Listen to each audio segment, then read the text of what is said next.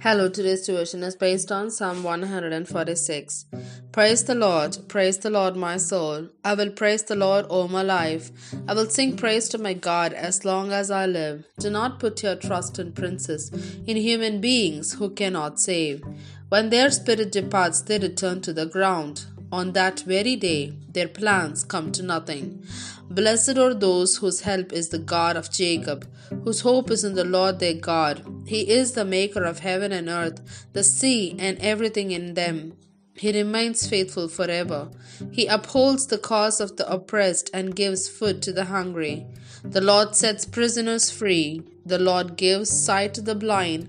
The Lord lifts up those who are bowed down. The Lord loves the righteous.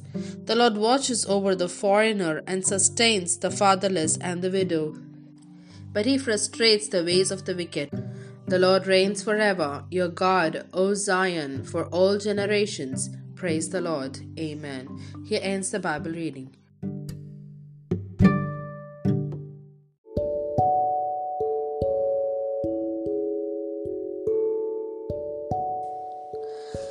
A lifestyle of praise. I will sing praise to my God as long as I live. Psalm chapter 146 verse 2.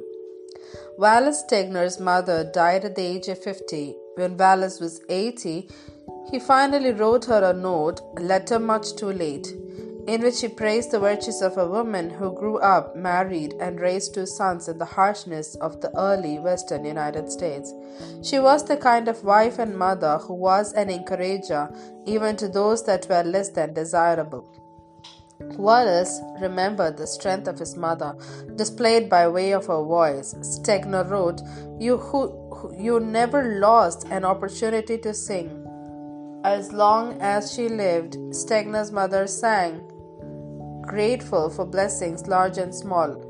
The psalmist too took opportunities to sing. He sang when the days were good and when they weren't so good. The songs were not forced or coerced, but a natural response to the Maker of heaven and earth, and how he gives food to the hungry, and gives sight to the blind, and sustains the fatherless and the widow.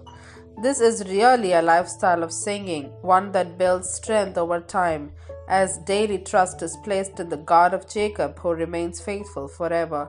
The quality of our voices isn't the point, but our response to God's sustaining goodness, a lifestyle of praise. As the old hymn puts it, there's within my heart a melody. How can you make singing praises to God a regular part of your day? What's your favorite song of praise? Let's think about it.